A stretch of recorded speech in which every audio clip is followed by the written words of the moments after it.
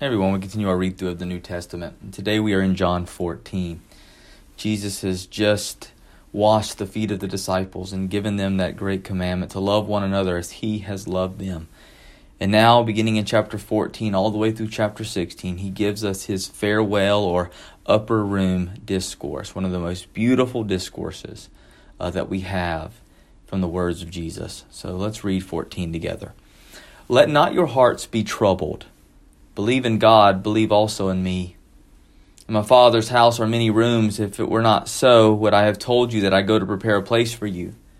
And if I go and prepare a place for you, I will come again and will take you to myself, that where I am, you may be also. And you know the way to where I am going. And Thomas said to him, Lord, we do not know where you are going. How can we know? Jesus said to him, I am the way and the truth and the life. No one comes to the Father except through me.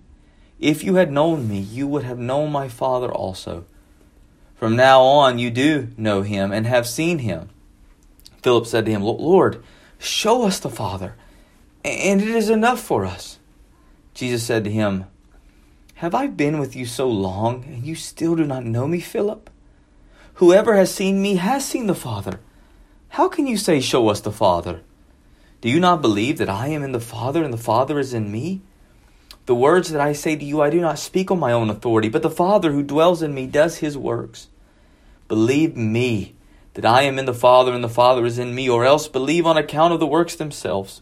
Truly, truly, I say to you, whoever believes in me will also do the works that I do, and greater works than these will he do, because I am going to the Father. Whatever you ask in my name, this will I do, that the Father may be glorified in the Son. If you ask me anything in my name, I will do it. If you love me, you will keep my commandments, and I will ask the Father, and he will give you another helper, to be with you forever, even the Spirit of truth, whom the world cannot receive, because it neither sees him nor knows him. You know him, for he dwells with you, and will be in you. I will not leave you as orphans. I will come to you. Yet a little while, and the world will see me no more, but you will see me. Because I live, you also will live. In that day you will know that I am in my Father, and you in me, and I in you. Whoever has my commandments and keeps them, he it is who loves me. And he who loves me will be loved by my Father, and I will love him and manifest myself to him. Judas, not Iscariot, said to him, Lord, how is it that you will manifest yourself to us and not to the world?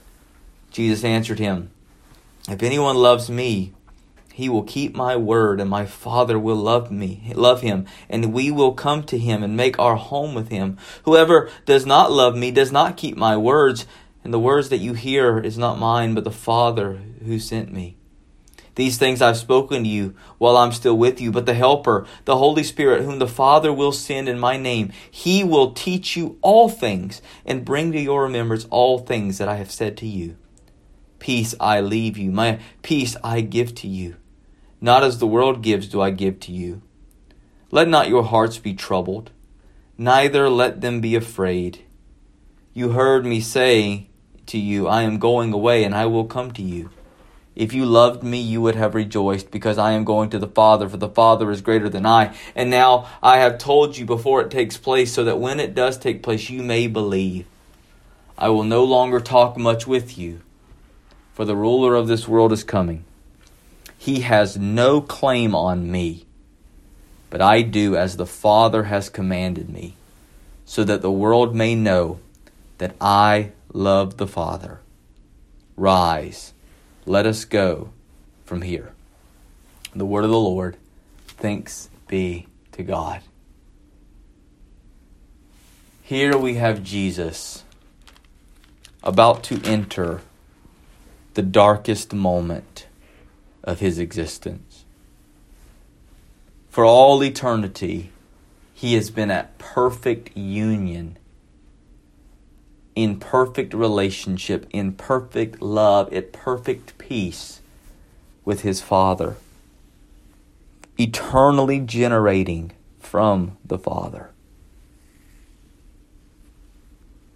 And yet, in less than 24 hours, he will be crushed under the weight of his Father's wrath, dying in the place of sinners like you and me. And yet rather than seeking his own heart to be given peace and for his disciples to get to bring relief to him, he seeks to bring relief to them. He opens the chapter, "Let your hearts not be troubled. Believe in God, believe also in me." The passage of supreme comfort is offered by Jesus in his darkest hour, as the shadow of Judas's treachery and Peter's failure linger over him, only a few hours away from the agony of Gethsemane and death on the cross. Yet the statement conveys a sense of sublime peace and is tended to minister to the fears of the disciples rather than to Jesus' own needs. Oh, what a Savior we have, who would seek to comfort us even in his darkest hour. And then he goes on to lay out ways in which we are to protect our hearts from being troubled.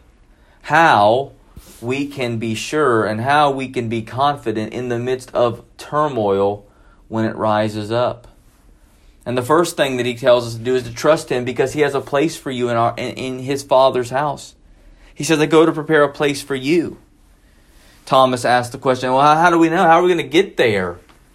Jesus makes very clear one of the most important statements in all of Scripture: "I am the way, the truth, and the life. No one comes to the Father except through him." Let not your heart be troubled, because Jesus has prepared a place for you by opening the way there and removing every single obstacle, the biggest being your sin. He goes on further to explain how we should not let our hearts be troubled, because Jesus himself is our dwelling place. He has promised to come and to take us to himself. And it's not like he's taking you to some room out there. Who wants a room? I don't really want a room. I want a person. And when Jesus says a room in my Father's house, beloved, Jesus is the room. Jesus is who it is that we are being brought into. He is what we are housed into when we are taken into the Father's house. We are housed into the righteousness of Christ. Because of that, we can ask anything in his name, knowing that the Father who will glorify him will indeed hear all of those who are cloaked in the righteousness of his Son, who have been brought into his Son by faith. He will not turn his ear away from those who have been purchased by his Son.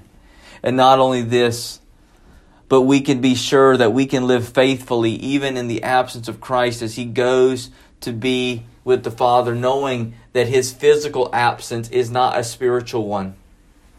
For he will send the Paraclete, the Holy Spirit, who will come and indwell us, teaching us all things so that we might faithfully live out in obedience to the Lord, as the Spirit writes the law of God on our heart, just as the new covenant promises said it would be. And as we walk, we are able to take the Lord with us wherever we go, for he now dwells inside of us through the Holy Spirit. The Spirit of God, the Spirit of Christ, the Spirit of truth. He is not merely an observer, he is a helper who helps us day by day, step by step, to ensure that we walk faithfully in the will of the Lord and in the remembrance of his immeasurable graces towards us. It is no wonder then Jesus says, "Peace I leave with you, my peace I give to you." It is a peace not as the world gives, and we do not need to let our hearts be troubled nor afraid, because he loves us, because he will be with us, because he prepares a place for us, because he will return to receive us. Oh, what a Savior. And so in the midst of your turmoil, do not let your hearts be troubled, but look to your Savior, who died for you, who gave you his Spirit, who loves you with an everlasting love, and who will come to carry you to glory, that you might be with him forever and always. So let us heed the words, "Rise, let us go from here," in order that the world might know him, our Savior, our Lord, Jesus Christ. God bless.